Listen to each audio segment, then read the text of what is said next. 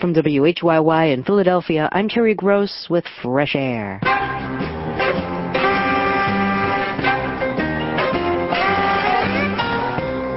HBO's Sex and the City just won its third consecutive Golden Globe Award for Best TV Musical or Comedy Series. On today's Fresh Air, we meet Michael Patrick King, the executive producer of Sex and the City.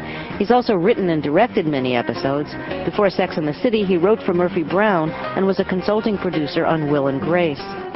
Current series like Sex and the City, The Sopranos, and The Simpsons are being released on DVD. TV critic David Bianculli reviews some of these new box sets. That's all coming up on Fresh Air.